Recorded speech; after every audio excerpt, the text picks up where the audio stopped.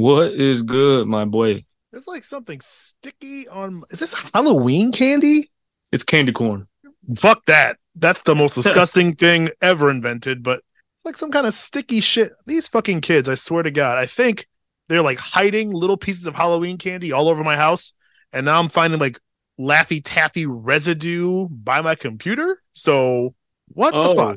Oh, so they're planting themselves some Easter bunny gifts around the Right. house. That's essentially Okay. when we're gonna find this shit. You know, my daughter thinks she's slick. Like she's getting to a Oh, I point know. now where I know you definitely know that. I like was going to bed yesterday.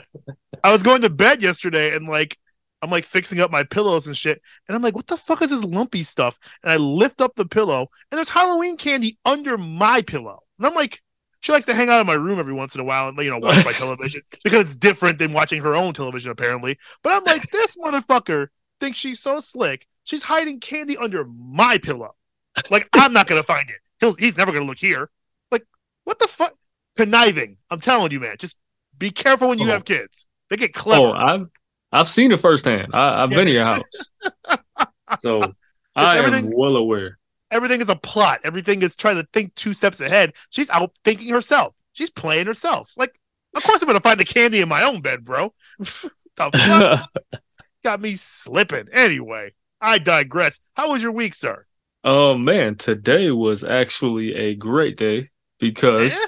I finally drove my Audi for the first time in Yes, it's I don't back. know 6 months or so. Woo! How do you feel? How was it driving? How is it?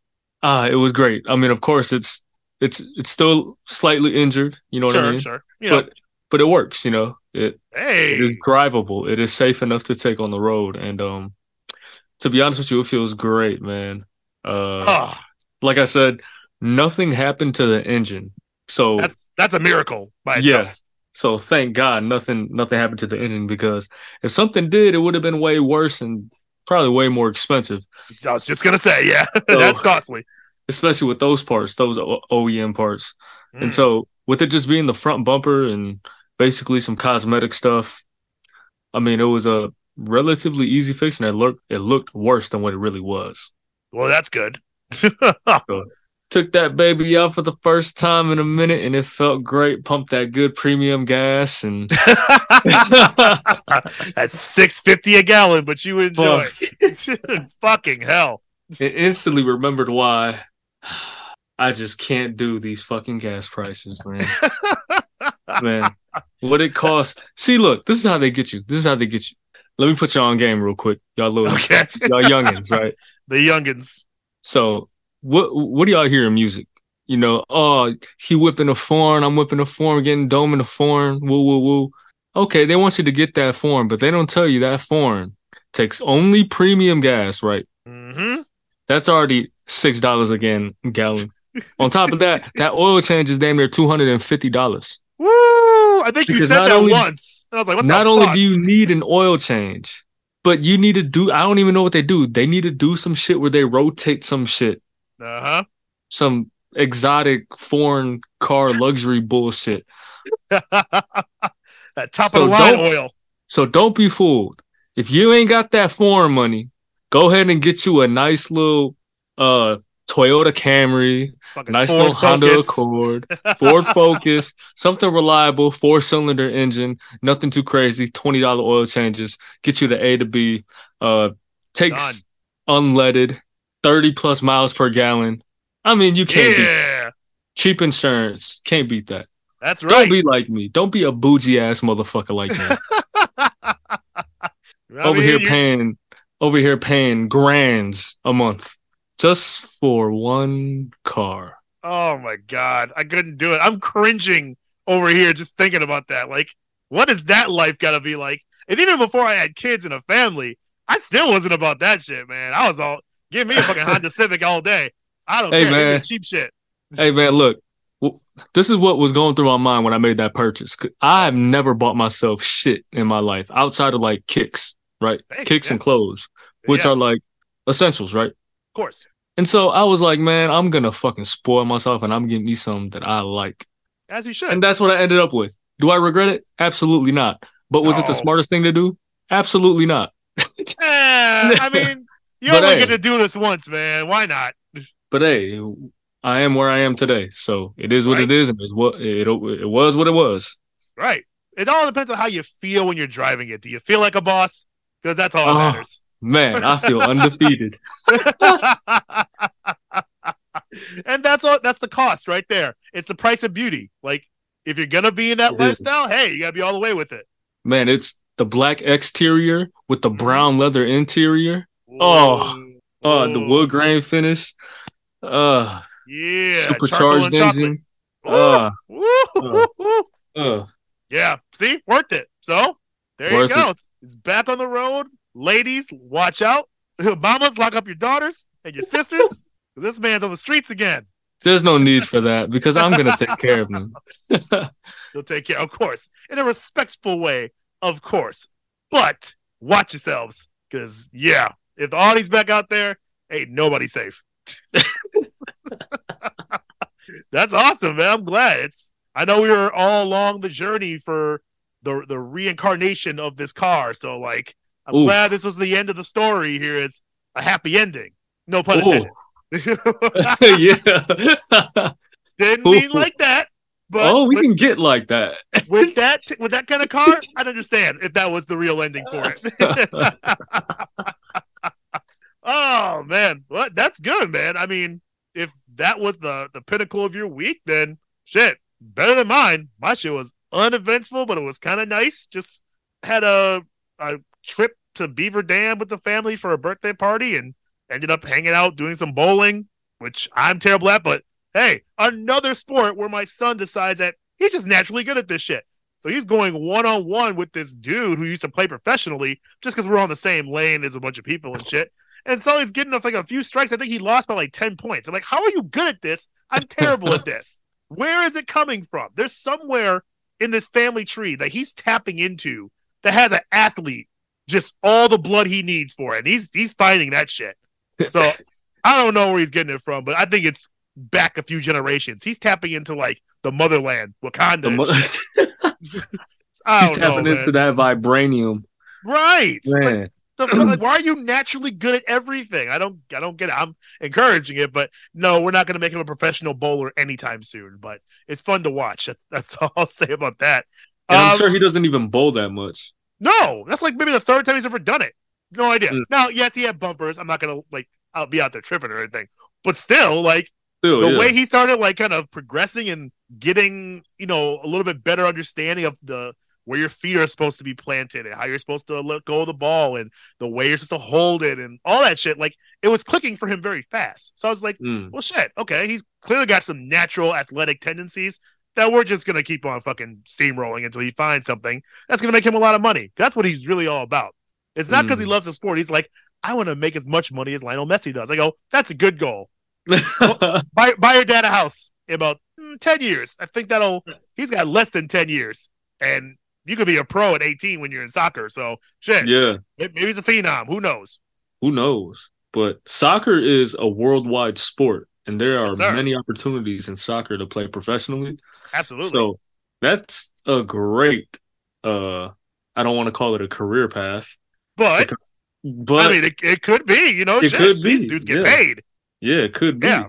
We talked about soccer salaries just like weeks ago on this show. And just like, if you're top of the top, shit, it is absolutely a professional career. Like, that is And those bar none. contracts, they'll give you part team ownership, Right.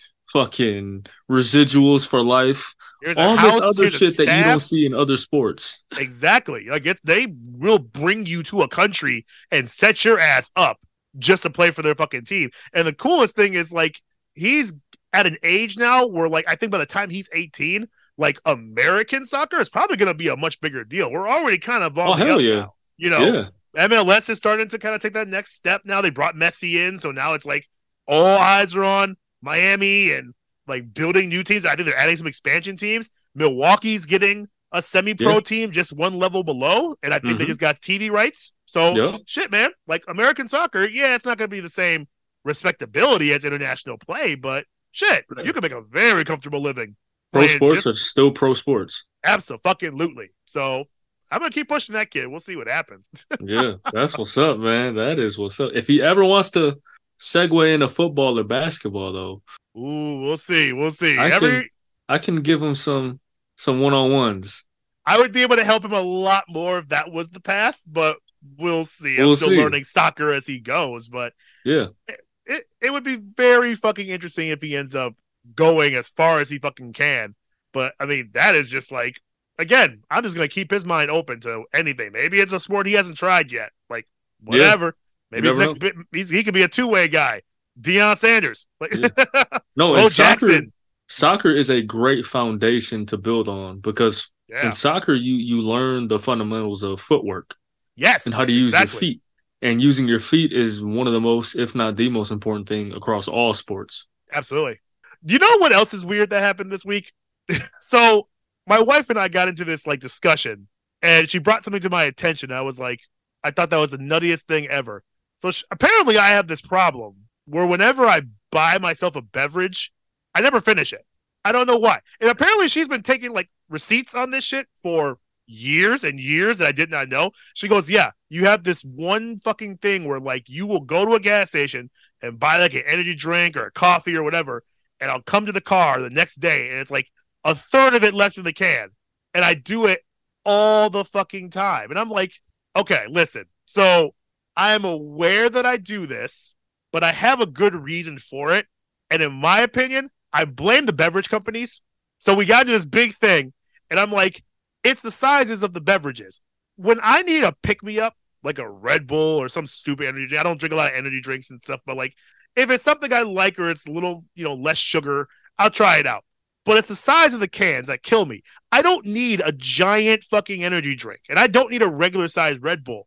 I need them to sell like half cans, just like a 4 to 5 ounce Red Bull. Like a 5 hour energy. Kinda, exactly. Except I don't even Yeah. drink those because I think that makes me get jittery and shit. But that size of an energy drink, I think needs to be widely available, and not just for energy drinks.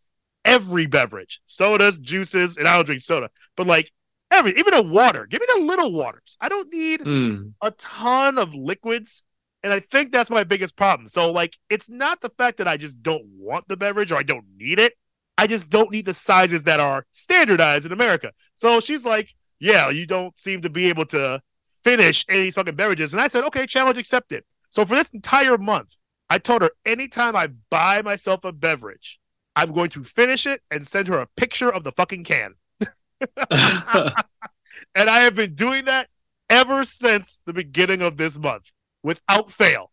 And I told her if I can get through the entire month of November and finish every beverage, she has to admit that this is a 70-30 problem where I am only 70% at fault for drinking these beverages, and 30% is because of the beverage companies, and I need small sizes, small servings. And it's not just the liquid stuff either. I've been saying that about dry stuff too.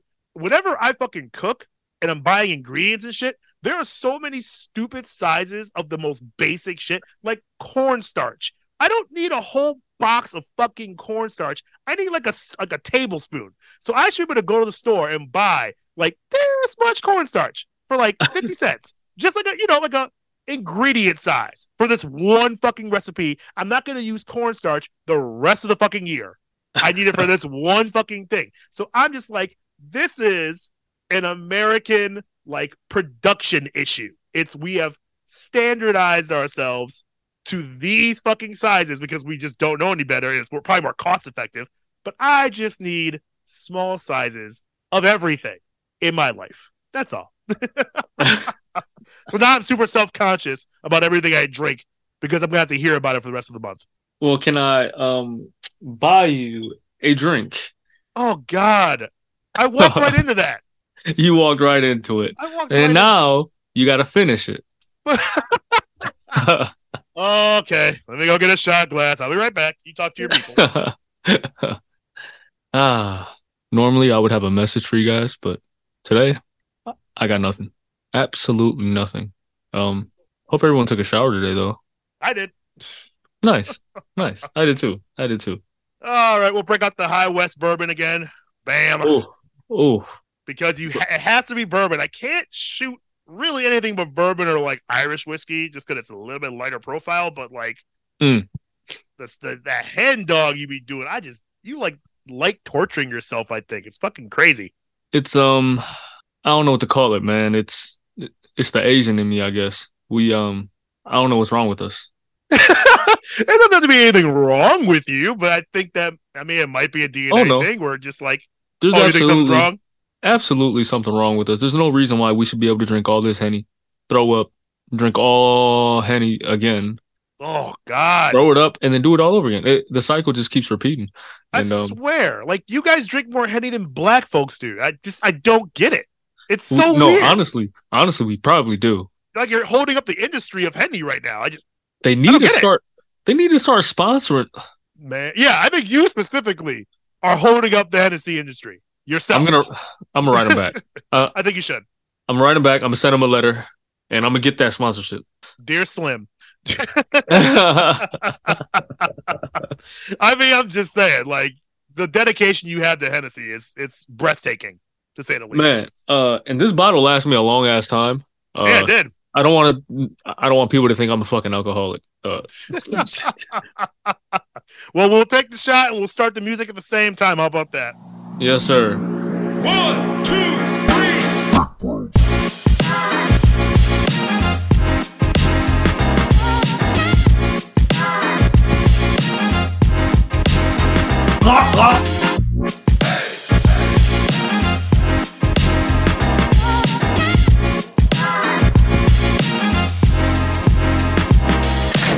Whoa, that was actually pretty good. Yeah, not bad. Whoa, that was weird. Are you starting to get used to it now? Yeah. I Whoa. mean, normally your was... face is like about to explode after a shot, but now you're like, Yeah. And I poured myself a pretty hefty shot. yeah, I saw that. It was it was sweet. It tasted like you remember like I know you remember those crunch bars, those Like crunch Nestle? candy bars. Nestle Crunch? Yeah, fuck yeah. Yes, that's what it tasted like. I'd agree with that. I've had hen before now. Now you maybe drink a whole fucking bottle of it, but Mm. yeah, I would agree with that. It's definitely on the sweeter side.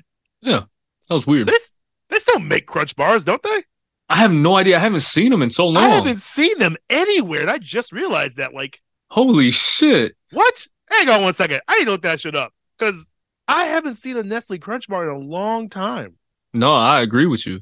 That's why I said I know you remember, but do you remember? I mean, yeah, definitely. But it's like it's one of those things. If you're not looking for it, which I mean, I can't remember the last time I ever bought one, but like, Facts. if you're not looking for it, it will just kind of disappear on you. Yeah, it's Yeah. still around. Apparently, Nestle still Apparently. has shit. I mean, yeah. All right. I'm gonna go to a gas station tomorrow and I'm gonna buy some. There you go. Or I'm gonna see if I can find some first. That's an even better idea. Because I'm thinking back to like every bag of Halloween candy I just bought, and I'm like, I don't think Nestle Crunch is in any of them. Nope. You'll see those little fun size Snickers, maybe some Sure. Hershey's, Almond Joy. Yeah. Oh God. Oh, Fucking Almond Joy. that's my mom's favorite candy bar. See, your mom's favorite. That's exact. I think it's generational because it's my mom's favorite too. Which I'm just What the fuck? like how? Don't get me How? wrong. It's I think it's okay, but Fucking it's no. like extremely mid to me. Like a 5, it sits at a 5 comfortably. It's a -2 for me. I can't shredded Damn. coconut, everything. Just Oh, you don't like coconut? I mean, I have gotten over it. I used to like fucking hate coconut. I like coconut water. Not bad. Especially Okay, if I'm hungover. If you're hungover, coconut water, Woo. boom. Hell yeah. That's a miracle. But like pina coladas, just anything with shredded coconut, just the only thing I'm good with coconut is the caramel delights from the Girl Scouts. But that's about as far as I go. And that's only because it's just covered in caramel. So you really it offsets all the fucking coconut. So I like that despite the coconut, but the rest of that shit fucking kick rocks. No, thank you. Oh, one of the worst candy bars I've ever heard of. And if you like Mounds, that shit without the fucking almonds, like what the fuck is wrong? Oh yeah. No, what's the point of that? Because the almond damn near makes it. That's the thing. Yeah, that almost saves it. But just the coconut? What is wrong with you people? Like Yeah. you might as well say you like black licorice. I'm just like, we just have nothing to talk about. Like No, Black licorice. black licorice and candy corn and Mounds. If you are into any of those three, I'm so sorry that you were No, born without taste buds. if you're into any of those three, you eat ass. Yeah, literally, you are just fine. It's all systems go when you're eating out the back nine and shit. So that would make a lot of sense. That fucking tracks. But if you actually enjoy any of that shit, I don't know what to tell you. There's no saving you. You're on the wild side. Don't save her. She don't want to be saved. That's a great fucking song. Oh my god. Fucking love that song so much. Oh my god. Well, welcome everybody back to the Bank Bro Show. You know what it is. We are your boys. That guy is Ryan, the real Slim Shady. My name is Ceej, and I am, of course, your mom's favorite podcast host. So we got something for everybody. What did you just stand up for? Was that a dick shot? Because I'm the real Slim Shady. Oh, you stood up. Got it. Yeah. I made the joke and it still went over my head. He said, is that a dick shot? Right. I thought you were just like showing off the crotch. I was like, oh, that was very confident of you. It was so abrupt. I was like, oh. Went right over my head. I'm going to blame the High West on that one because that went right to my fucking brain directly. Thanks, High West. Delicious bourbon. But yes, we are back, folks, with another episode for your ass. This beautiful Wednesday night that we're recording. And of course, you'll hear this Saturday mornings, every Saturday morning, 7 a.m. Central Standard Time. Don't miss out. There's a reason I do that, and I don't know if people know that. It's honestly because I want us to be the first thing you hear on your weekend. When your weekend starts, work is done, hopefully for a lot of you guys. Fucking weekend plans, no stress. And you have that fucking breakfast time, sun rising, especially with daylight savings time. 7 a.m., the sun's already up. And we want to be the first things you hear to start that Saturday morning and all the fun you're going to have. So that's why I put it out there at 7 a.m. in case you were wondering. I think it's a nice little sentiment. That's the vibe of the show. We're a weekend Absolutely. Show. And that's exactly what I want too. I want you to roll over in the morning at the ass crack of dawn, look at the young lady that you picked up yesterday. Yesterday. Admire yourself and be like, you know what? I bagged that. And you know what? Let me hit that one more time. And then after you hit that, guess what? The newest episode of Bank Bros just dropped. Oh, so you playing that while you hit the shower? She over there cooking you breakfast. Man. Oh, you finished the episode and you going around too. Wow. I just want everybody to win. That's a hell of a Saturday. That's a win before like 9 a.m. on a Saturday morning. What can you ask for? 9 a.m. Wow. You could take a nap and then start your day again. Right. Do the same shit over again. Shit. Listen to us twice on a Saturday. That'd be even better. Shit. Whatever works for you, whatever brings you joy, that's what we want. So we are your Saturday morning warriors, boy. And that's what Saturday we're morning here for warriors. You. Right. So we're here for you. That's what it is. We are like, you know, when you used to wake up on Saturday mornings, you know what I'm saying, and watch all those cartoons. Yu-Gi-Oh, Pokemon, fucking whatever you used to, Ben 10, I don't know. Oh, fuck yeah. Yes. Ben 10 was good shit. That's what we are. All right. Oh, I love it. WB for kids, head ass. Fucking bowl of cereal in the pajamas, bro. Man. Yes. That's the whole fucking vibe. That's the whole vibe. I'll get up early for that, but never early for school. Never. No. No. You had to drag my ass out of bed for school Monday morning? Nah, man. I need at least four of the old school alarms. That kind of shit. Like, that was what I needed to do. It was an air raid siren to get me out of bed. So we're the opposite of that. We're the opposite. Yeah. But yes, we are back. More sports news for you because, again, we're still kind of in the renaissance. World Series is done. Congrats to the Texas Rangers. Again, nobody watched it, but hey, first-time World Series winners. I'll give you some credit for that. They were some road warriors, and I don't know if you read all the stats about that shit. Those motherfuckers won 11 games undefeated on the road to the World Series. That's fucking crazy in any sports. That is nuts. 11 games in a row on the road. Done. Wiped everybody out, including teams that were like number one seeds. They ran through them all. So, hey, team of destiny, bro. I respect it. I wish it was the Brewers, but it wasn't this year. I don't watch baseball, but hey, shout out to the Rangers. Hey, champions, baby. Round of applause for them. But today, we're going to stick with just kind of one or two sports and really focus on some NFL and some UFC for you. We got a nice preview to get right into because this Saturday is UFC 295 with, I would argue, is 3 excellent matchups at the top of the card. The rest of the card, hey, you know, it is what it is. Definitely lots of fights peppered in, especially amongst the prelims. Don't have to get into that today, but I do want to focus on the top 3 fights and just kind of the ramifications behind them. And I want to start with the ladies in the women's strawweight division as Jessica Andrade takes on Mackenzie Dern, who I'm actually quite a big fan of. Actually, both of these women. But very interesting timing for this fight, especially because I know Mackenzie Dern. I've watched her early career, pretty much inconsistent. That's the best way you can describe her. As much of a fighter and a great technician as she can be, the record just hasn't been great overall until she started hitting her stride now. And it has led her to a big-time matchup against a former champion, Andrade. So I wanted to get your thoughts on this one. I want to bring up one special point about this fight, which is unfortunate, but it's, I think, interesting. Mackenzie Dern in her personal life, we won't get into a bunch of shit about her past, but she is going, actually, I think just completed a pretty nasty divorce. And the fucked up thing is, because it just ended, she ended up in arrears, and the fight money she's making from this bout is all going to her ex-husband. So, I mean, it's like, that fucking sucks. And I kind of hope that she's going to take that energy and put it right through Andrade's face, because that'd be interesting. I can't blame her. But can you imagine going into a professional fucking fight, your top 3 billing, and you know every dime that you're making from this fight isn't even yours? Man, I did not know that. Yeah, that's pretty fucked up. Wow. Doesn't that suck?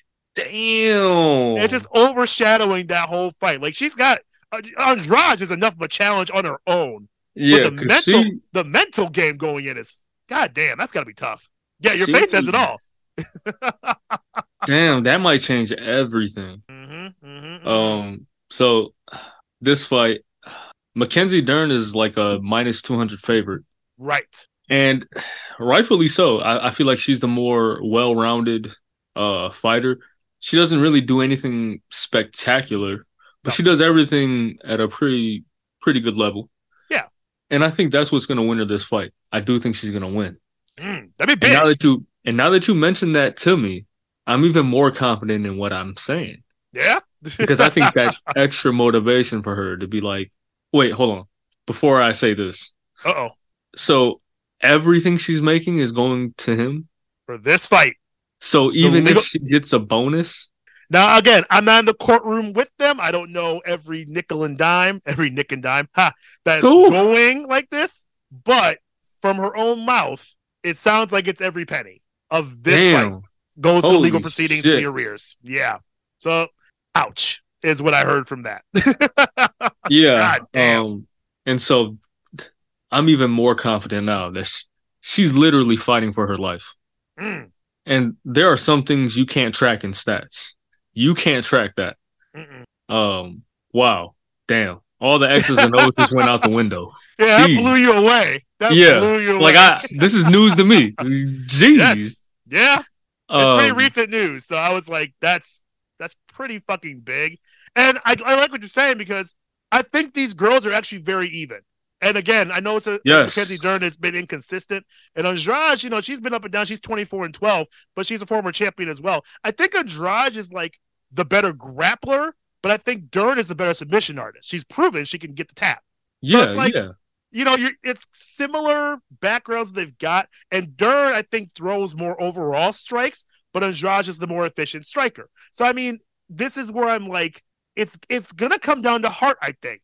And with Dern, the fact that she's been on the rise, and again, with this kind of divorce news and everything that, I kind of have the same notion of like, this might be like a defining fucking match for her. I think she's got a lot more to gain from winning this one than Andrade does from losing it. I have Dern winning this too. Really? I do. And it's close. I don't think we're getting a finish, but I do think Dern, who I believe is kind of getting used to the judges at this point, but she's been coming out on top on the judges' splits. So I can see Dern's keeping it rolling. I don't think she's ready for a title shot yet, but I think Andrade is going to give her the biggest challenge of her career. I think she's going to meet the challenge. Man. Oof. I'm still thinking about that fucking money. God damn. But It goes both ways. I know you don't think about legal proceedings, and like usually it's the men who are paying up the nose and like having to pay their ex-wives and alimony and child support, all that stuff.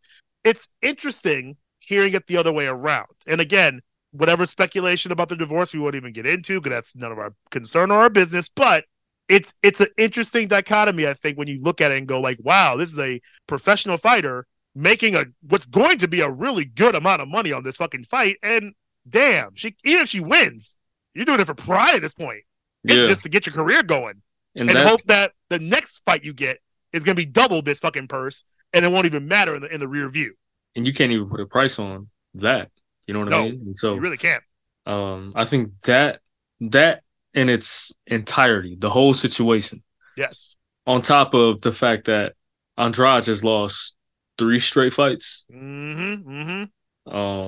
I think the skid will continue. I think I don't want to call her out of her prime, but this is definitely towards her latter years in her career. I think so.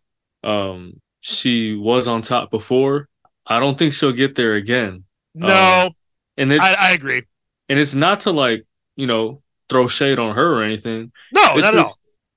There's one person in this world that's undefeated. His name is Father Time. That's right.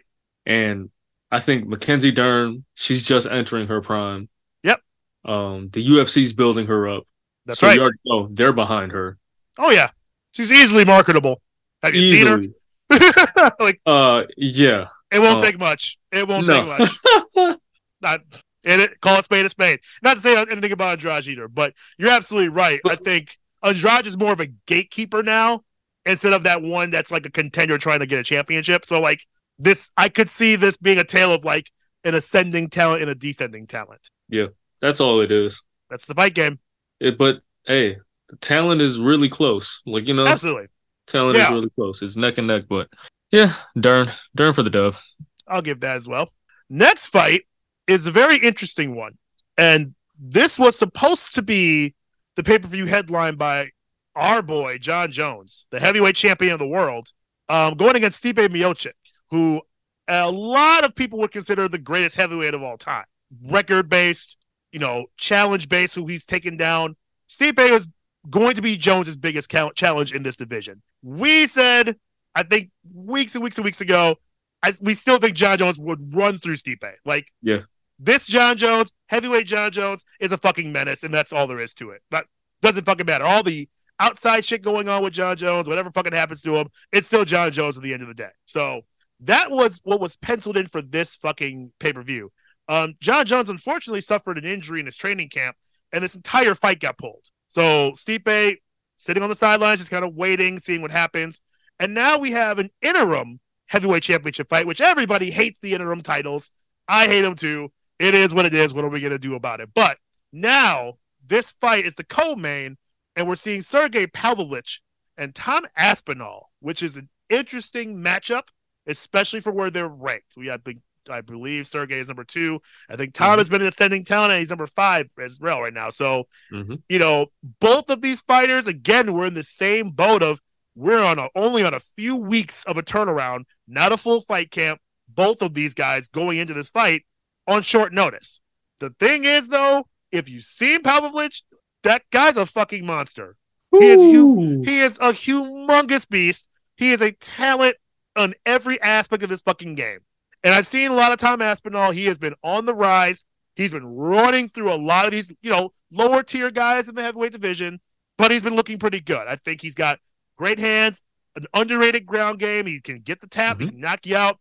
It is what it is. So this does go both ways. It's not going to be a walk in the park for either of these guys. But we saw how quick turnarounds ended up for people like Usman and Volkanovski just a few weeks ago. So short fight camp, you approach it differently. You kind of have to. It's a little more instinct and kind of falling back on those skills you're already building instead of that, deeply strategized game you have with a full fight camp, learning everything you can about your opponent. So I think that's going to make this a little more of an even playing field when it comes to the experience factor.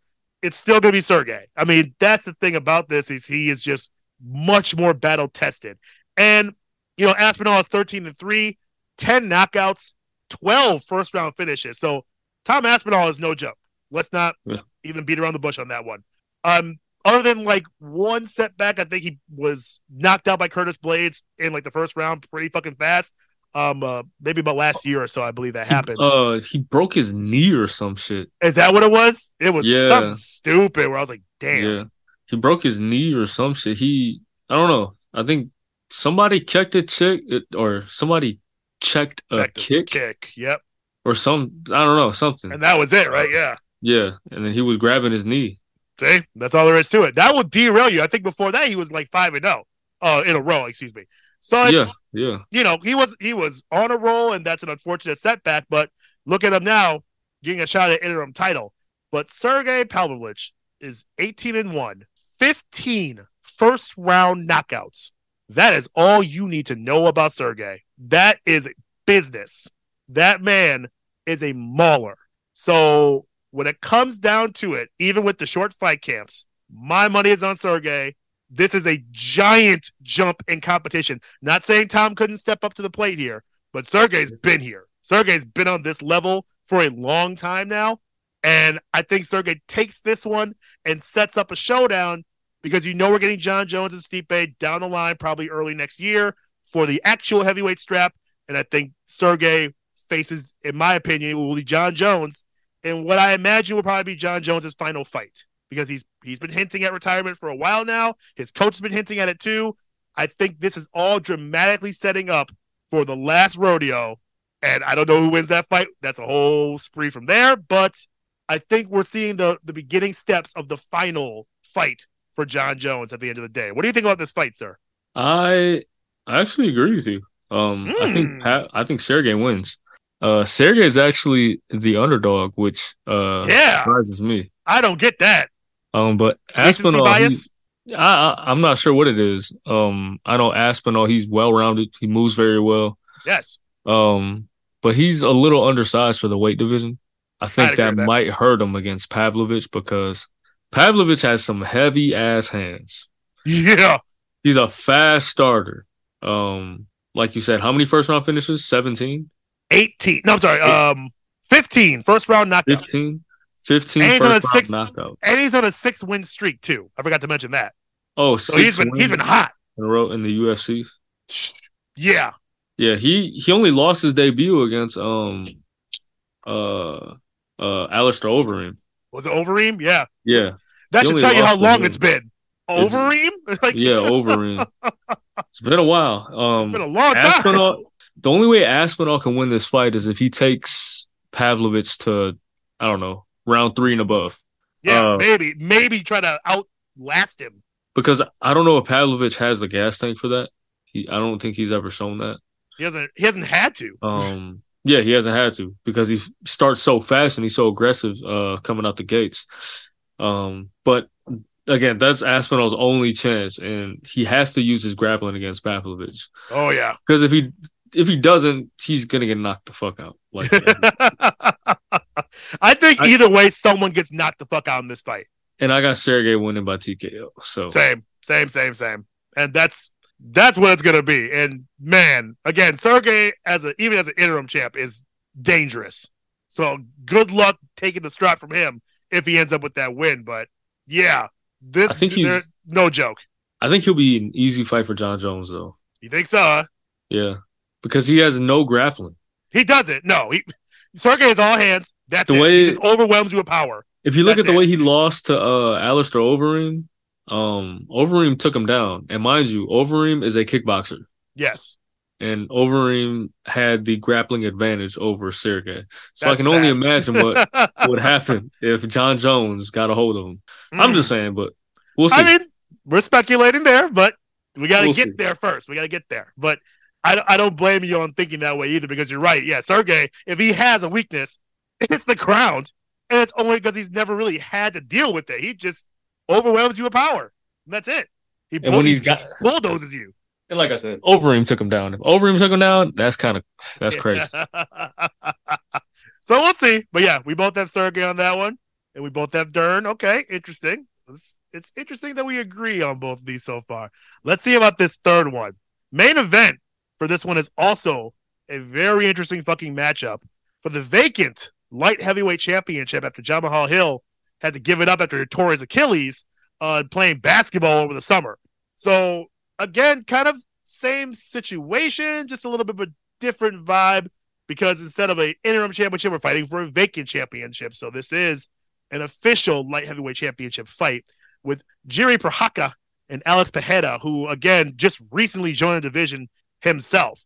So with this fight, this is another one where I go, you have a mauler in Jiri Prochazka. It's insane how good of a grappler and submission artist and striker that he is. He's so creative. I loved him in his spinning elbows. He finds different ways of breaking your body down and making you tap. And we've seen him against top tier talent. With Jiri Prochazka is the guy who retired Glover Teixeira.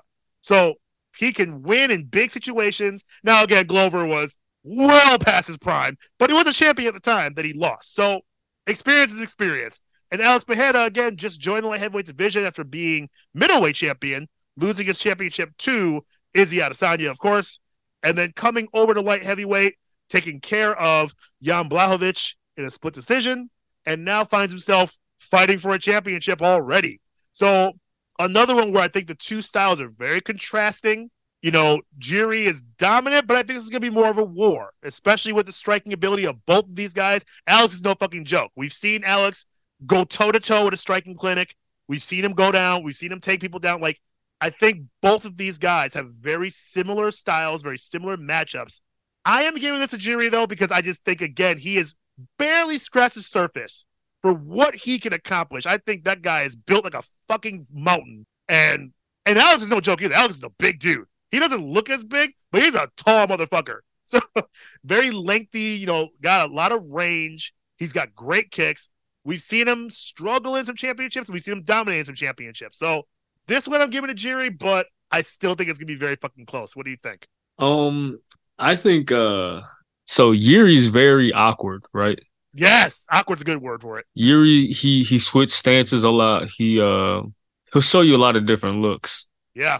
And like you said, he's also very good with the submissions. Very good with grappling BJJ. So he obviously has the advantage when it comes to the ground game. Yeah. But Yuri, he fights with his hands down a lot. I noticed that. And I just think the way Yuri stands, he's going to get knocked out by Pereira. I think Pereira's going to catch him with the clean left hook. Now, if Yuri doesn't switch stances and he just fights Pereira in a southpaw stance, so right hand first, left hand back, I think he'll have a better shot that way. Pereira was less aggressive against Adesanya when Adesanya switched to southpaw. That's a good point. And so if Yuri can switch to southpaw majority of the fight, push forward, use his strikes, combine that with his grappling, I think Yuri does win this fight. But I don't think that's going to happen. I think he's going to come out and switch and, you know, do what he does. And he's going to get caught. And there's going to be a left hook right hand. I think Pereira puts him to sleep in like 2 rounds. 2 to 3 rounds. Wow. Somewhere in that range. To sleep. Someone is getting put to sleep, and I think it's Yuri. Okay. I got Alex by TKO and becoming the new UFC light heavyweight champion. In the same calendar year, he held the middleweight belt. That is insane. That would be a crazy story for him. I believe he'd only be one of only a handful to do multiple division championships. Especially in that amount of time. Yeah. He might be the fastest one to do it in that amount of time. So yeah. History making. He's extremely deficient on the ground. We know that, right? Yes. But he has the ultimate equalizer, and that is power. Yes. If he touches you, you're probably going to bed. And I'm gonna put you to bed. And I just can't ever count that out. And that's why I got Pereira winning this one by KO. I like it. Would you be willing to do a shot bet on that? Let's do it. Boom. By how many rounds? By how many rounds? How many rounds? We'll do it. So that round -5 because there's 5 total rounds. So if it's done in the first round, then 4 shots. Yep. So on and so forth. Exactly. I like it. Bet. Let's do it. I like it a lot. It's gonna be a good, if not Hell, surprising card because again, the storylines behind it, some of the short turnarounds that set up these fucking fights, and the stuff that they set up after these fights are gonna happen. I think a lot of those storylines coming into play this weekend. It's gonna be lights out. So make sure you don't fucking miss out on that one. Speaking of though, the future and 2024, Dana White also ended up announcing 3 straight main events for UFC pay-per-views 297, 298, and 299. So, without getting into a big analysis about those fights, I just want to announce them and just see what your initial thoughts are for a winner. UFC 297, he announced the middleweight championship with your boy, Sean Strickland. Finally taking on Dricus du Plessis, as we had mentioned before, who was in line for a title shot before, ended up getting injured, pulling his name out. Now he gets a shot. Sean Strickland, DDP, who do you have winning just off the top of your dome?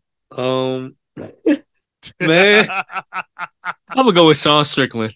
Really? Really? I'm gonna go with Sean Strickland, man. Wow. I think the man he's due to defend that belt at least one time. You changed your tune because you and I were like one and done. He's done for. But you don't think DDP gets it, huh? I was thinking about it, man. Because I was looking at this fight too, and I was thinking about it long and hard, and I just think Sean Strickland's just his awkward style, that weak ass Philly shell you like so much. Philly shell. I just think he's gonna throw DDP off, and I don't think DDP's gonna have the same success DDP had with Robert Whittaker. Because the reach. The reach is now a lot more similar, right? That's true. That's true. He was towering over Whittaker. Remember, Whittaker came up from 170, so that's right. He's naturally the smaller dude. And so I think Sean Strickland will get it done, probably by decision again, with his awkward Philly shell boxing style. Weak ass Philly shell. I'm going DDP. I don't care. I said it before about Strickland. I think he's a paper champ. I think Dana White is gonna rig this shit and put a thumbtack in his fucking foot or something. I don't know. But Strickland is not walking out with that championship. Dana White will murder him first. So I think DDP has enough charisma. I think he's got enough. I'm sorry, has enough riz. Is that, did I get that right? No, that's women only. Anyway, I think DDP is marketable enough. I think he's talented enough. I think he's overdue for a championship. I think he would have been champion by now if shit didn't go down the way it did. So we'll see. But this is setting up where I think DDP does a quick turnaround and takes this fucking, rips the fucking title off of Strickland. But we'll see. Again, we'll revisit that closer to time. That's 2024. UFC 298, the featherweight champion Alexander Volkanovski, our favorite guy, taking on the undefeated Ilya Topuria. What do you think about this one? Who wins this one? This is tough. This is very tough. Interesting fight. We're thinking hard about that. I low-key want to pick Topuria. Over Volk? I'll tell you why. It's not because I think he's the better fighter. It's because I think the turnaround is a little too quick. Yeah, Volk kind of put this one in jeopardy by taking this last fight and then losing real quick. I mean, he lost quickly, but losing the way he lost though, like that takes years off of your actual life. So yeah, I think the turnaround is a little too quick. It's in fucking that would be like February, March, April, maybe February. Oh, okay, yeah. So right around there. In my opinion, I think you need more rest, especially the way you went out. I'm leaning Topuria right now. Right now. We'll see. I'm going Topuria is no slouch either. But undefeated. Topuria's been on a fucking tear, and actually beating some pretty fucking good names too. Didn't he beat Josh Emmett? I believe he did beat Josh Emmett. Hang on one second. He beat Bryce Mitchell. He beat Calvin Kattar. Herbert. He beat Hall. He beat Jackson. Zalal. So I mean, he's tearing through the whole division. It's kind of nuts. He got hands. Like he's a very good boxer. Very good boxer. He's a great submission artist too. I believe he has 8 tap outs. So undefeated submission specialist, 9 first round finishes. Like, Topuria is very fucking dangerous. I'm not gonna give anything away from him. I just think Volk has, like we said before, all heart, all balls. Even with the way he lost his last fight, I mean, I think with enough of a game plan, Volkan's going to beat most challengers just the way he's built. But Topuria is going to give him some fucking problems. We will do a bigger analysis of that one, but very interested in that fight. It's going to be a big turn for Topuria if he can pull this off. Like, star-making performance kind of thing. So we'll see how that goes. That's going to be fun. But not as fun as this last one. Because, Lord, we have been waiting for this announcement, and it is finally here, folks. UFC 299, your new bantamweight champion, Sugar Sean O'Malley, gets his chance at revenge against the one and only one to beat him, Marlon Vera, for the championship. Who is winning this rematch, sir?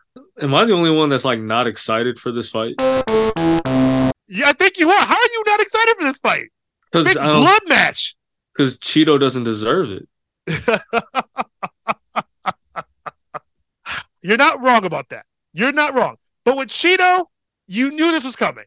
It's the one loss that O'Malley has. Even if Cheeto was not the guy to be the next in line, if he wasn't, all you were going to hear about is he's ducking Cheeto. He's ducking Cheeto. Like, they have to kibosh it, especially if Dana White wants O'Malley to be his big megastar. You can't have any doubt. There is still this one pinnacle of doubt is he can't take Cheeto. I guess I'm the only one that doesn't give a fuck about it.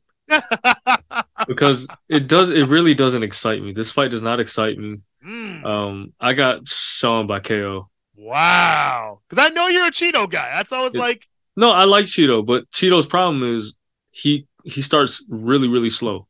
Oh, yeah. And O'Malley showed against Aljamain, he can put somebody away as soon as possible. And he put Aljamain away. That was the chance.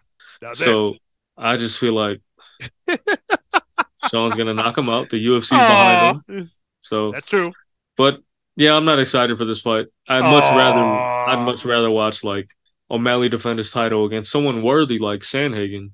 Sandhagen's time will come. I definitely believe that. I mean, out of the top four, I'd rather watch him fight Song Yadong. That would be interesting too. But I mean, he's only at 7. So I mean, out of the top 4, I think Sandhagen easily deserves a championship fight. I mean, we love Sandhagen. We talked a lot about that. I still feel that Sandhagen is next. I know Sterling says he wants a rematch and all that stuff. I don't know if we get there. We'll see about that. Time will tell. I was hoping like if it wasn't Sandhagen, Merab. Oh, yeah. Merab, whatever his last. I don't know his last name. Yeah, that's Valishvili. First name is Merab. Yeah. Yep, he's number 2. So that's why I was like, yeah, Valishvili or Sandhagen I thought was going to be next in line. But I knew it was going to be Cheeto just because of the storyline behind it. Like, it's fucking It is what it is. And I have Sugar Sean O'Malley win this one too. Trust me. I think this is like a first round done. Yeah.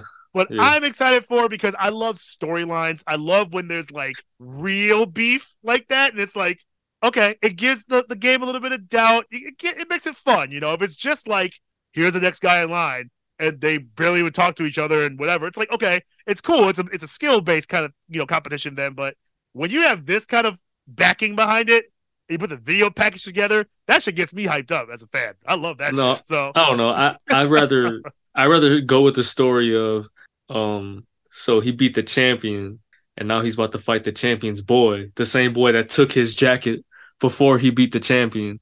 Woo! That's a great story too. Yeah, but I don't know. I think we get there. I think you got to get Cheeto out of the way, and I think then we start getting to your kind of fights where it's like, let's really test O'Malley at that point. But I will say I'm excited, but I'm not surprised that we're getting Cheeto here. They laid that groundwork for months, dude. Yeah, I'm not surprised either. It's just like a whatever type of fight. I might not even watch it, to be honest. Wow. Well, I will watch it for our fans. I want to see what the co-main is, and then I'll make my decision. But that's a good point. It's got to be a good card. And I feel like it's O'Malley's like real first card as like a headliner title holder. So I'm pretty sure they're going to beef this card up to make it like a spectacle. Yeah. I hope so. Yeah. I hope so. And honestly, I have this feeling like don't be surprised if this actually gets moved back a pay-per-view to UFC 300 because Dana wants like lights out headliners in that fucking card. So he might move his golden boy back around here, but we'll see how it goes. Again, we're way down the line from that. Those are 2024 fights. This man is less excited than I am, but hey, we're going to still have some hard-hitting analysis for you when those fights happen. But for now, again, with UFC 295 coming this weekend, we got the shot bet in place. So make sure you come back and see who wins. That's always fun. And I don't get a black card, so that's just, I'm always at a disadvantage when it comes to that kind of shit. All right. So before we move on to our next subject that will lift his spirits up, because of course it's the NFL. We got to talk about that shit. I have one PSA for your ass. This is something I had talked about for a long fucking time, but never on this show. If I am at a restaurant or a cafeteria and I'm sitting at a fucking table eating my lunch, minding my business, I'm on my lunch break, whatever, by no means should you, another person, go to the table in front of me and sit facing me. That shit drives me nuts. So that we're sitting there like on some weird fucking date, staring at each other while we eat. I don't know you. It's the most awkward fucking thing. So now I gotta be self-conscious of the fact that, like, I'm chewing with my mouth open. I'm trying not to make eye contact with you. I'm looking down, even though I know you're looking right at me. Like, who does that? Turn your fucking back to me. That's exactly how Americans should be eating. This is not an intimate thing. To me, it's the same level of me being at a urinal, and there's a urinal on the other side of me, and now we're locking eyes and we take a piss. That's how intimate that shit is for me. So, again, if we're in a cafeteria, and most of the time I'm talking about work, but if we're in the cafeteria, don't sit facing me. This is not National Geographic. I'm not here for you to witness me chowing down where the fuck I'm eating or stuffing it in my face.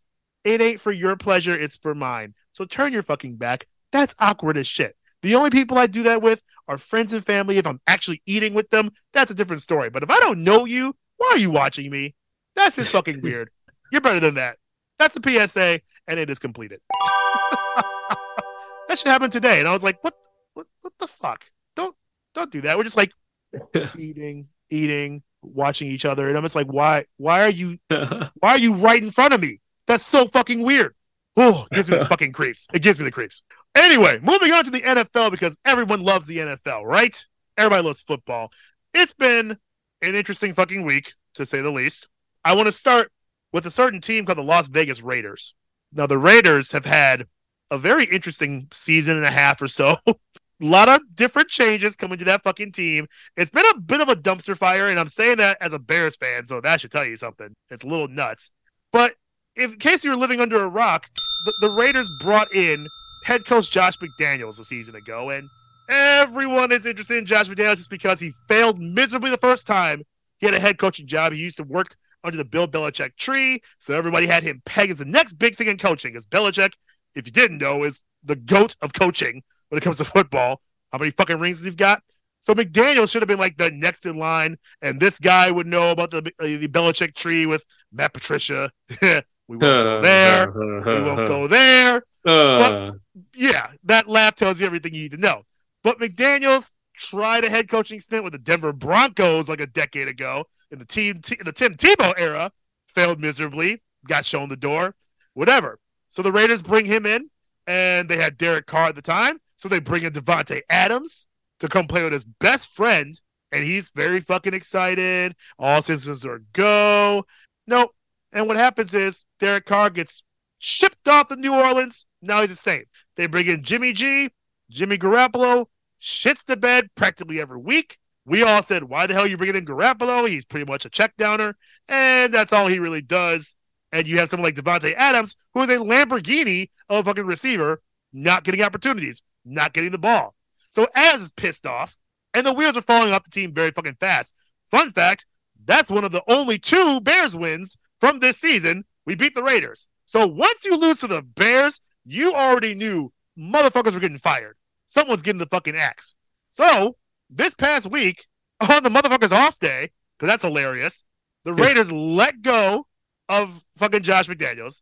They let go of their GM. What the hell's his name? Dave Ziegler. Let go of Dave Ziegler. They benched Jimmy G. So that's interesting. And now they let rookie Aiden O'Connell, who's been sitting on the bench behind even someone like Brian Hoyer, who Bears fans know him very fucking well. So they let O'Connell get the reins and say, hey, rookie, let's see what you got. And then they upgrade their linebackers coach, Antonio Pierce, who was a linebacker himself, won a Super Bowl ring with the Giants, And so they're playing against the Giants, ironically, and they let Antonio Pierce become the interim head coach. And what do you know? The Raiders look revitalized. The Raiders beat the shit out of the Giants. I think it was 30-7, if I'm not mistaken. You could see the immediate difference. Everyone's playing with energy. Everyone is having a good time. They had like a 27-point lead in the second half. And I know Daniel Jones went down for the Giants, and he's out for the season now, too, in this cursed fucking season. Another fucking injury for a man who just got paid very well to play football. So, again, the cursed season strikes again. But all in all, that being said, is Vegas looked very fucking good in this game. So my question to you, sir, is do you think, A, that Antonio Pierce is the answer long-term? Does he get the long-term job for these guys? And B, does this turn everything around for the Raiders? What's the future hold for them?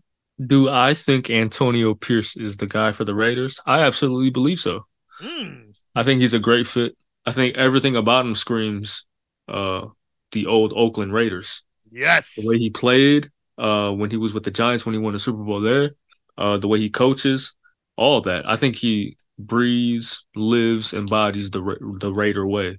I think if Al Davis was alive right now, I think Al Davis would hire him as his head coach. Yeah.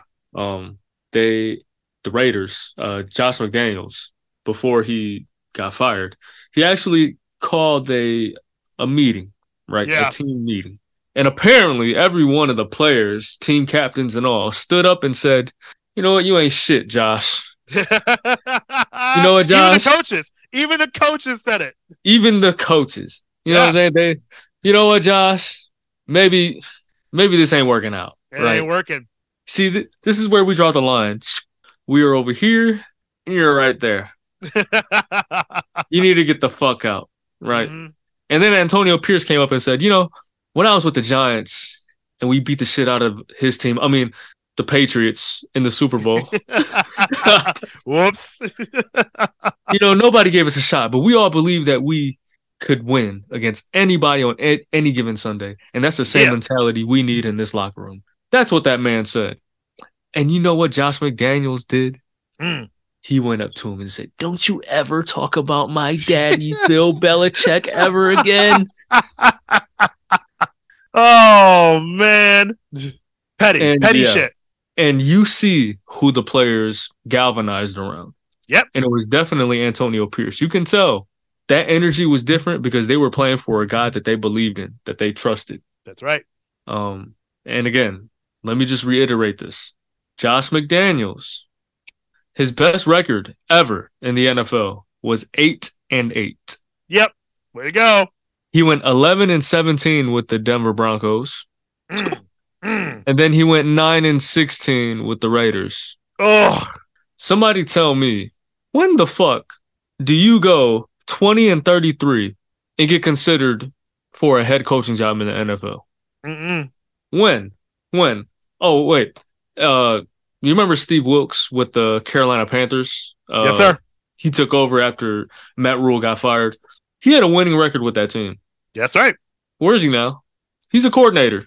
Yep. I forgot what team, but he's a coordinator. Is he still with the Cardinals? No. No? Damn, that didn't last long either. Shit. See, he was a head coach there, and then he went over there to Carolina. And, crazy.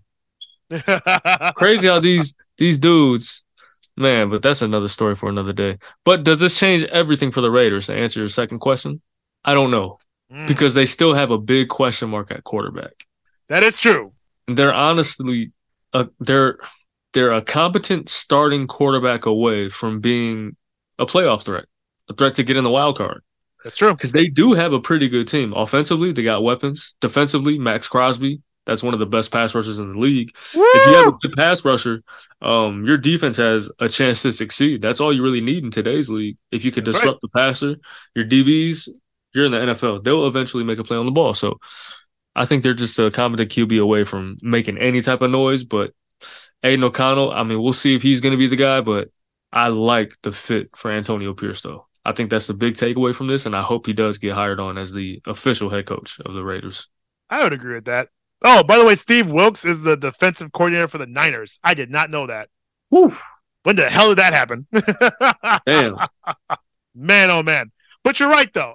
Honestly, the whole thing with Antonio Pierce and kind of taking over the role and the players playing for him reminds me a lot of, what's his name, Rich Bisaccia, after John Gruden got fired for the same fucking team. And yeah. And then Rich got the job. I believe he was the defensive coordinator, and the players started playing very fucking well for him to the point where I was like, oh, I think he's going to be the next head coach. And they didn't give him the head coaching job. And I was like, what were you thinking? Like, and who did they give it to?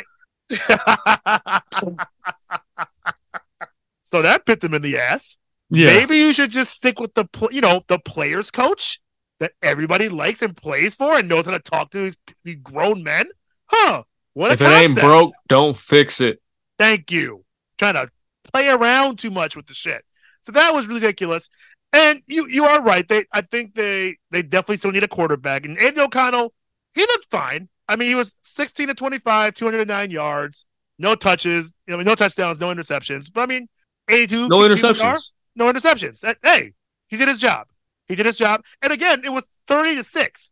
So he didn't have to do much. The team rallied around him, and they ended up doing fucking very well. Josh Jacobs, 98 yards and, 2 touchdowns for that shit. So the whole team galvanized, I like how you said that, around the coach and their rookie quarterback. And they said, hey, all this bullshit around us, surrounding this entire franchise, block that shit out. Let's get the job done. And they got the job done. So Raiders are 4-5.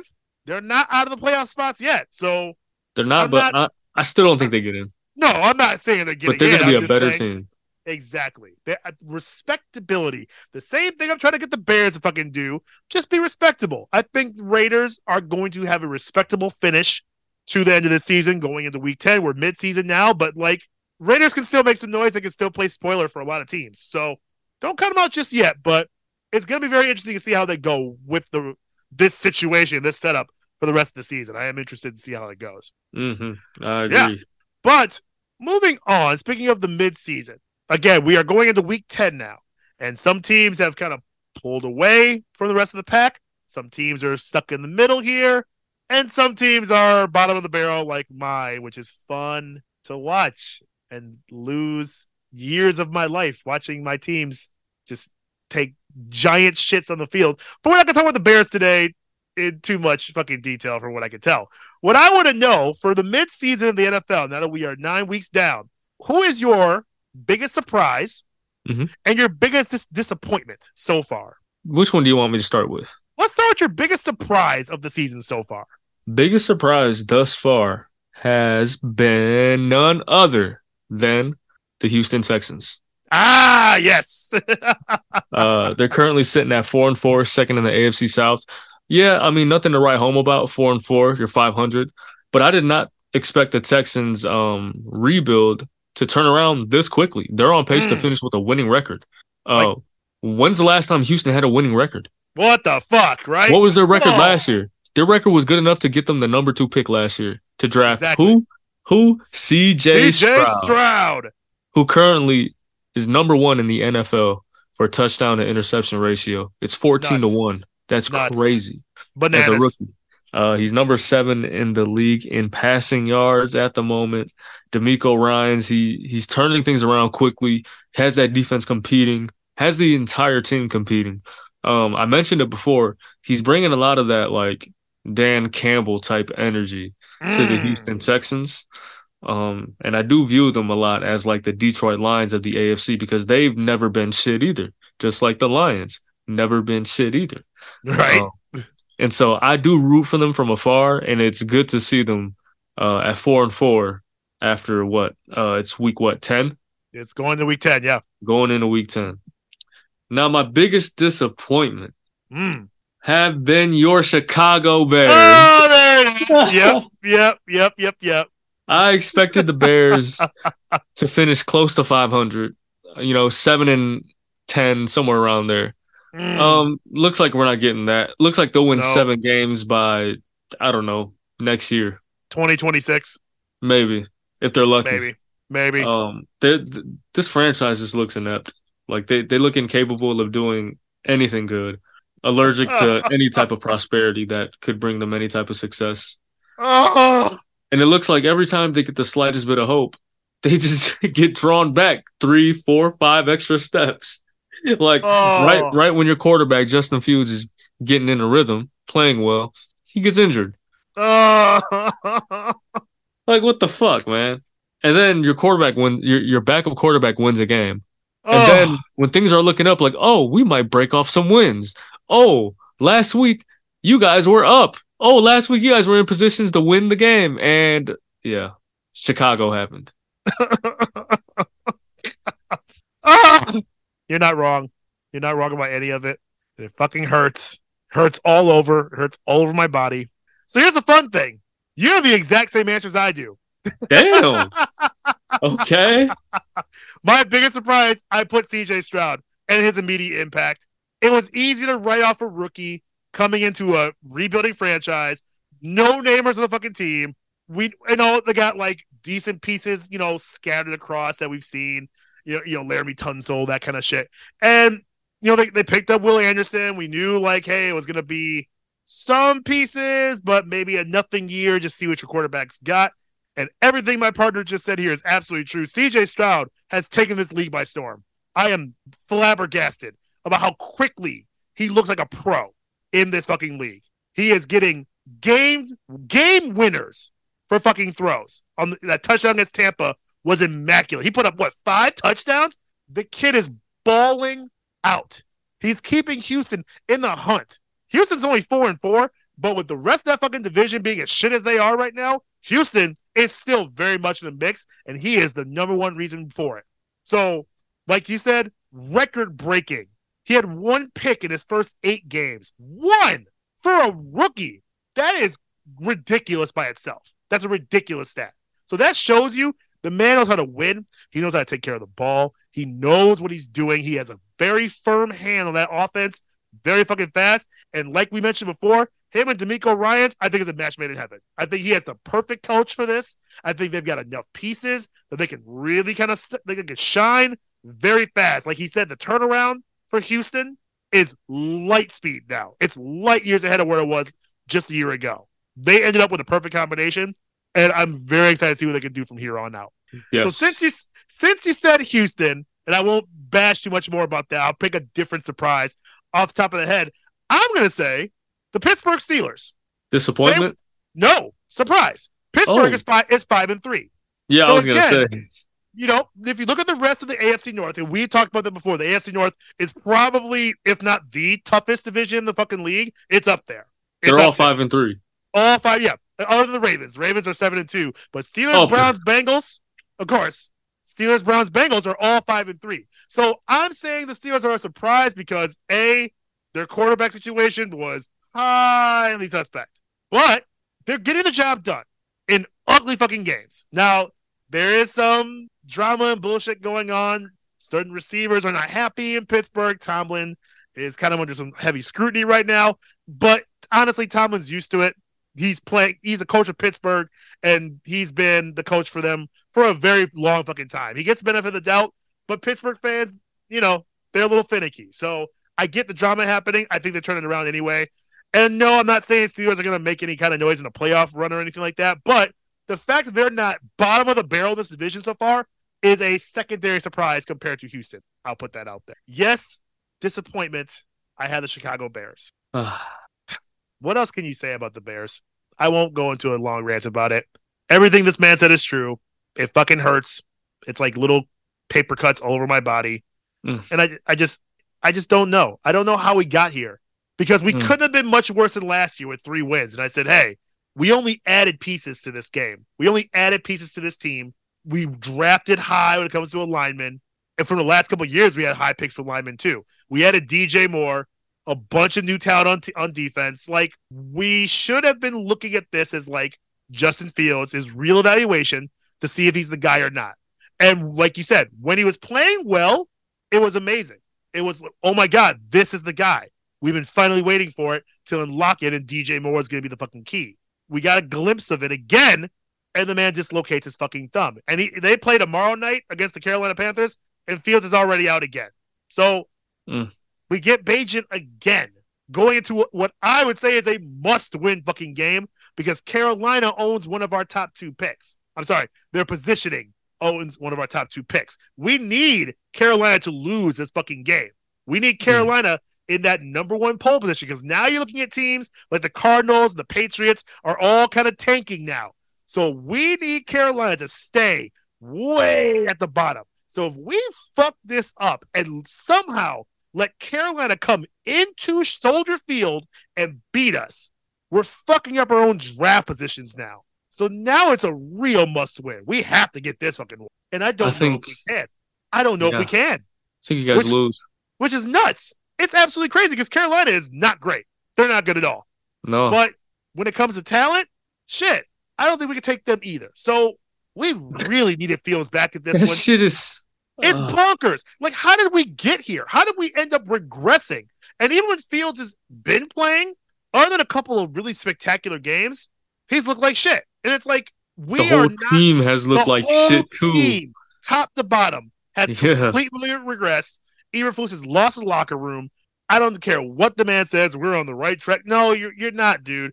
The league is still laughing at you. So this is a huge disappointment. And it's not because I thought they were going to be good this year. It's just because we needed to evaluate Fields. We have to answer that question because going into the next draft, you've got what I would say is 3 top-tier quarterbacks that could be drafted in his place, no matter where they get drafted. I don't care where they are, with Caleb Williams, Drake May, and Michael Penix. So, like, that's something where you really need Fields to be a yes or a no now.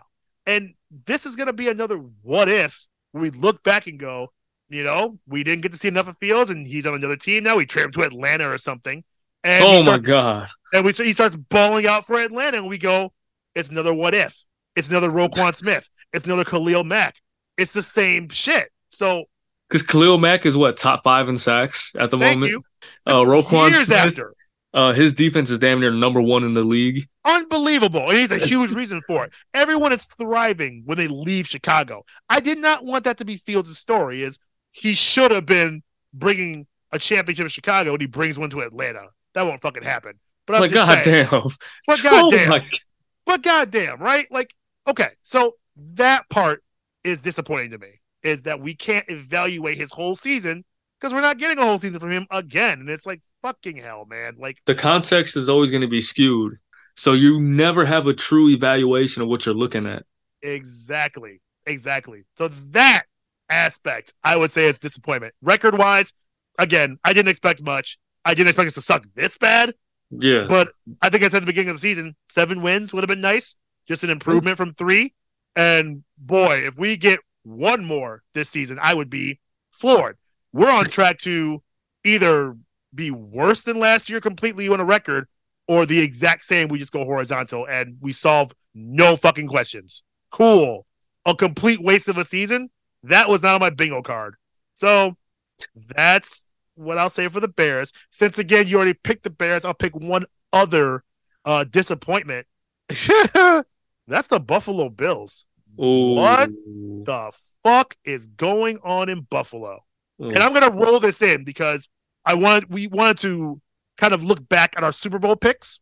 Yes. And kind of revisit them and say, hey, here's what we picked, here's how they're doing. So let's roll right into that. I had picked Buffalo to win a Super Bowl this year. And I'll do you one better, because if you recall from that episode, I said, if this season isn't the season for Buffalo, it's never the season for Buffalo. This was it. This was the window, and it's closing very fucking fast. So I expected Buffalo to come out fucking swinging. They've made moves. They've brought in new talent. They got Rasul Douglas from Green Bay and everything too. So, like, they've made some moves where I said, okay, they solidify the defense, which is actually still playing very fucking well. It's still a top 5 defense. Yes. What I didn't see coming is Josh Allen regressing to his rookie year in 2018, where now he's thrown 9 picks and leads the league in interceptions. Josh Allen has led the league in turnovers since he got in the league. Did you know that? That's very true. That's very true. And I get that. But I expected some kind of improvement here. No, it's just par for the course for him. And I get it. Buffalo can still beat you, even with him throwing 3 picks a game. But the thing is, like, Buffalo's now in this weird position where they are barely putting up points in the first half and having to come from behind every fucking game to get a win. So I didn't see that coming. Bills are 5-4. So in their division, yeah, you have the Dolphins. Yeah, you have the Jets, who are still kind of on the fence, and the Patriots, who no one gives a shit about. I expected Buffalo to, if not run away with this division, at least be top of the line for most of the season. It's not looking great. Now I'm kind of concerned that they might even like fuck this up and not even make a playoff spot. It's a little nuts. I still think they got enough in the tank to get them there, but if they don't fix the offensive problems very fucking fast, they're gonna run out of time. And I think, and I'll do you one better on this point. If they somehow fuck up and either miss the playoffs or get a first round exit, I think Diggs is forcing his way out. I think Diggs is done. I think you blow up. I don't think you need to blow it up because they got plenty of fucking talent. This team is way too talented to be 5-4 by any fucking means. So if they fuck this up, I see people getting disgruntled and leaving. I'll put that out there. So I'm still holding out hope. I still have them as my winner, but they're making this way harder than it needs to be. Good God. I am not surprised with the downfall of the Buffalo Bills. I kind of predicted this. I thought they missed the window before the season started. That's fair. And so I think coming into this year, I had the Jets winning the division, actually. You did. And, if Aaron Rodgers was playing right now, I would feel very good about that prediction. I think so. And I feel very good about my prediction to start the season. I picked the Baltimore Ravens to win the Super Bowl. Shocked a lot of people. And you know what? Who's the number one defense in the NFL? Or actually number two, because number one is Cleveland now. Number two is Cleveland. After that game, oh my God, it's Cleveland now. But number two, it's the Baltimore Ravens. Yes. Number one rushing offense in the NFL, it's the Baltimore Ravens. Number 6 in total offense. Number 5 in takeaways. Number 1 in sacks. They are playing complimentary football. They blew the Detroit Lions out of the map. They blew them out of the map all the way across the ocean. Like Team Rocket. Landed them back in Detroit. And yes, I know Lamar Jackson, he's not putting up big passing numbers. But somehow he's still leading the number 6 total offense in the NFL. There you go. There you go. I just feel like this team is just built for it. They're built for the moment. They're built the right way on both sides of the ball. What I mean by that is in the trenches, right? The offensive line and defensive line, stout. And everything builds off of that. The running game. That's why the running game is so good. That's why they're number 1 in sacks. That's how you win in this league. You get those big boys up front, right? Everything else becomes easy. Because their receivers, you might look at them and be like, it's kind of lackluster, right? Right. You look at their running backs right now, Gus Edwards. Who's writing home about Gus Edwards? Nobody. Justice Hill? Nobody. Somehow they're still number 1 in the league in rushing. Oh, it's Lamar. No, it's not. He's only averaging 48 rushing yards a game. That's right. So where are the other 130 yards coming from? So everyone's doing their share on that team. Everyone's getting to work. And this team, I don't know if I'm pretty sure you don't watch them, but I do. I follow Marlon Humphrey on Instagram. Great, and he goes live whenever they win.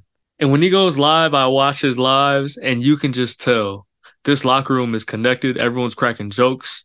John Harbaugh, he's in there. He's bringing up the energy. He's encouraging guys to be themselves. Yeah. He's one of the few old school head coaches that's adopted and adapted his coaching style to the new school. And I really appreciate that. And that's why this team is going to win the Super Bowl this year. Yeah, the much better chance than the fucking Bills right now. I'll tell you that fucking much. Right now, yeah. Yeah, right now it's crazy. So rolling into that, because I wanted you to pick a midseason MVP so far, I'm going to go ahead and guess you're going to say Lamar Jackson. Absolutely. Yeah. I'm going to say Lamar Jackson. I mean, like I said earlier, he hasn't been putting up huge numbers. But you know what he's doing? The most important thing, and that's winning. Winning. That he's tied number 1 in the AFC right now for the best record with Patrick Mahomes and the Kansas City Chiefs. Yes, sir. Like I said, he has a big win over the Detroit Lions, who were recognized as arguably the best team in the NFL when they were going up to M&T Bank Stadium before they got that ass waxed and sent back to Detroit. Which I think you guys needed that. It's a nice humbling win. Absolutely needed that. And you know what? We took that on the chin. Dan Campbell was like, you know what? We lost to a better team. Point blank. That's it. Bounce back. That's it. And just to toot Lamar Jackson's horn real quick, he might not be putting up big numbers, but he's number 1 in the league in completion percentage. For a guy who got thrashed for not being accurate For a guy being thrashed, talking about, oh, you're a running back. He's only a running you should back. play receiver. Oh, but he's completing like 77% of his passes. Oh, All right, number one in the league. All right, no big deal. that's cool. He trails only CJ Stroud in total interceptions thrown for all qualified starting quarterbacks with only 3. Go. So it's CJ at 1, Lamar at 3, and then everybody else. Damn, that's crazy. And I absolutely agree with you. He is my midseason MVP as well. Damn. And yeah, honestly, the guy is getting it fucking done. And it's not that he's just getting it done. He's getting it done in a very tough fucking schedule. That's been, and I will include that Lions win too. That was a big fucking win, kind of quelling the fire of a very hot fucking team in a very dominant fashion. So yes, he is the engine behind that whole fucking offense. The defense is playing lights out. So they're playing for him as well. That whole team is playing together, but the pieces are coming together now when it really matters for Baltimore. So they are going to keep chugging this along. And yeah, I can see them being a very tough out in the playoffs. But yes, I think Lamar Jackson, he's kind of transformed his game a little bit where he's a little more conservative than he used to be. And it's paying off for him. Yes. He's not having to put everything on his shoulders anymore. And I think once you see that in a quarterback, it's usually when they start winning championships. They learn to adapt. It's the same thing Brady did. He adapted with the times. He adapted against high-level competition. And he made it count when it really mattered. So absolutely. That's a great call you have. You know what? I'm glad you brought that up because I totally forgot about this point. And you kind of made it. It's a switch in play style. And I think a lot of that has to do with the offensive coordinator. It's no longer Greg Roman. I forgot his name, but they got a new offensive coordinator. Yeah, I forget. But basically, they tailor the offense to be more of a throwing, passing type offense, right? Yep. Instead of the traditional pistol, read option type offense that Lamar was in with Greg Roman. Correct. And I think that's done nothing but help Lamar because, like you said, and I'm glad you brought up Brady too. Like you said, now when he's at the goal line, he'll be like, okay, I'll just hand it off. I'm not getting a touchdown running or throwing it. But guess what? We're winning the game. Exactly. Leave it to your team, bro. You'll get it done. I don't need to do that, so I'm not going to do that. That's not called for me to do right now. Oh, we need a 30-yard strike. I got you. There you go. There you go. That's how you extend. Give it a Gus. Yes. Right. You extend your career this way. So I think it was a pinnacle change for him that you're going to start seeing him get very fucking successful from it. It's pretty cool to see, actually, because he deserves it. Like, man, it is well timed for Lamar Jackson to get a ring. I mean, I'd love to see it. So I think everybody would. He's one of the most marketable guys in the league, too. Right. One of the biggest fan bases in the league. And you know who else has a big fan base on that team? Odell. Oh, yeah. Oh, yeah. And Odell is somebody who, you knew he wasn't going to come in and, like, be the old Odell, but, like, he's doing his job. He's respectable still. He's respectable still. There's no real ego on this team. There's nobody trying to get the rock all the time. Like, everyone is pulling their weight in Baltimore. And honestly, that will get you very fucking far. So we'll see how the rest of the season ends up with that. But Baltimore is on a fucking great pace to really be a dangerous threat for a championship. So go Baltimore, go Lamar. We'll see. We'll see. Buffalo, get your head out of your ass. I still believe, but oh boy. We got shots on it, man. We got shots on it. We have shots on it. So my liver needs Buffalo to pull their head out of their ass. Last but not least, I want to give everybody an update on our illustrious Vault League Fantasy Championship Series and kind of go over the standings again, seeing where everybody's at. We did this weeks ago. I believe it was around week 3. So now going into week 10, kind of seeing where we all are at. And number 1 is your boy. Because, last time it was El Frique, and he was sitting on top of the world, on the mountaintop, and looking down on all us peasants. Oh, how the mighty have fallen. And now the Thunder Chicken, your boy Ceej, sitting at 7-2, and the most points, most output at 1,195 points for. At the number 1 spot is me, and I'm loving life. However, I did just lose. I was on a 6-game winning streak, and I just lost to the other man, sitting at the number 2 spot with Sandusky's tight ends, who's also on a 6-game winning streak. So one of us had to lose. Very tough fucking fight. My team played like complete ass. So it's fine. Mr. Sandusky's tight ends. I won't put his name out there, but He is a number 2 spot on a 7-game win streak. And again, this man is a former Duke, which means he was a former last place winner just this past season. So he is on a complete turnaround that's been kind of crazy to see. You know what's crazy? What's that? I beat him, but you beat me, but he beat you. Yep, there we go. What the fuck?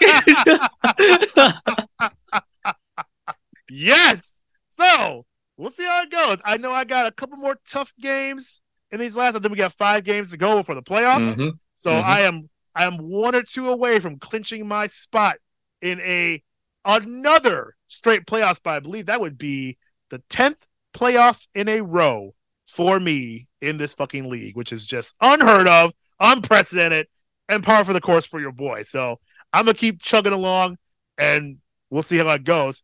I have the Savage Man number 3 in this league at 6-3 coming up this week. Big fucking game. I gotta take Jeremy down, and I plan on doing that. But man, it's gonna be fucking tough. His team is no joke, and again, he's been just quietly climbing those ranks. He had a really rough start to the league, and he's bounced back completely. It's gonna be fun to watch. He's just coming off a win himself last week. So he is gunning for that top spot. And again, another last place finisher. So that does tell you winning last place in this league, while it does have its curses, we have seen some people bounce back and win championships after going last place. So it's not as much of a curse as you think, but it's fun to give people shit about that one. We'll see. We'll see how that goes. Number Especially 4. We've never been down there, so. Especially, yeah. I have never been even close to that spot, so I wouldn't know. I don't know what under 500 feels like.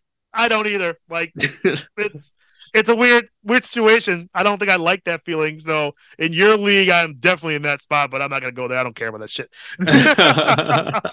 But yes, looking good in this league. At number 4 is your boy El Frique at 5-4.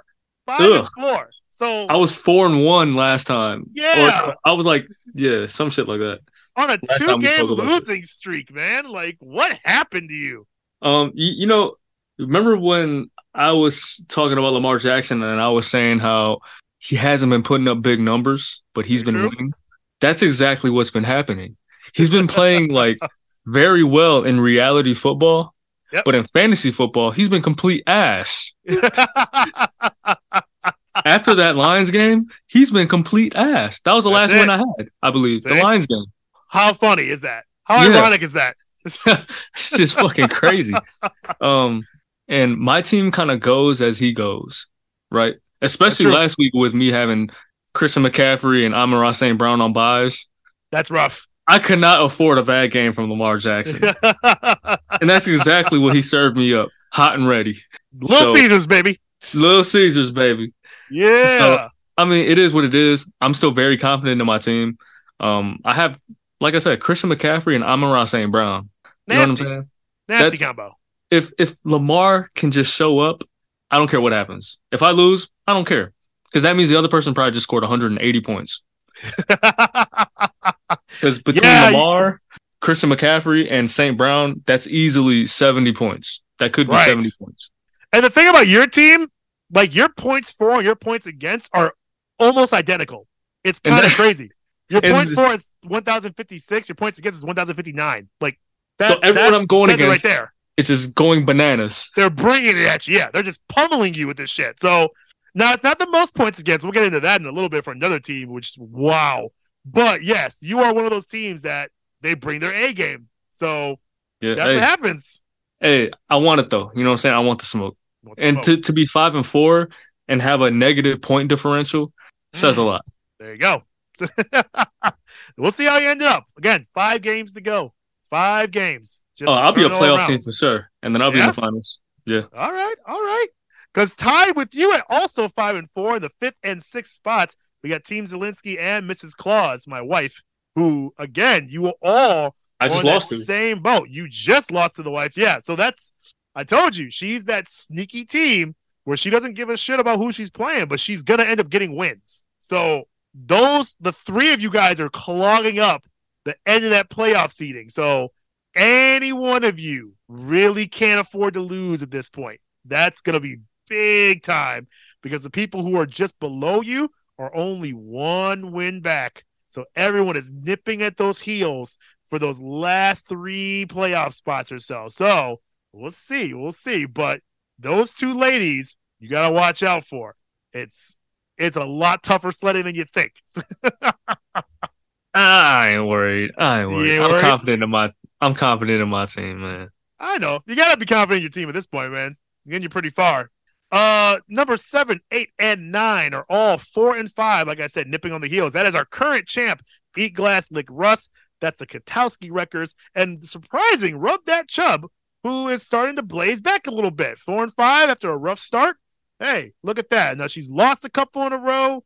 Katowski's won 2 in a row, and the champ lost 1. But again, those 3 are still neck and neck, and 1 win from them and 1 loss from you 3 at the 4, 5, and 6 positions will change the entire mess. It'll just mess everything up for you guys. So Yeah. Gotta keep pushing. Gotta keep stringing those wins together. Everyone is gonna be gunning for each other. I love to see it. It's the best part of the season, I think, is when you get to this part and go, okay, every win counts. Even for myself, I can't let off the gas. I don't care about the number 1 spot. I can easily tumble down to barely hanging on to a playoff spot if I lose 1 or 2 of these fucking games. So very tight race right now. Very tight race. Hey, I play Rub That Chub this week, and I better blow this team out because Patrick Mahomes is on a bye. So I better blow this team out. Oh no. If I don't blow this team out, I'll consider this a loss. Yikes. I mean, literally her entire team is on a bye.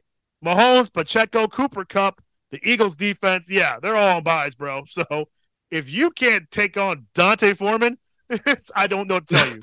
You were never supposed to win this. She has Keenan Allen. Allen, I feel like I played this team before, but yeah. No. Yeah, Keenan Allen had like a 50-point game earlier in the season. So That's right. But the rest of that team, dude, come on.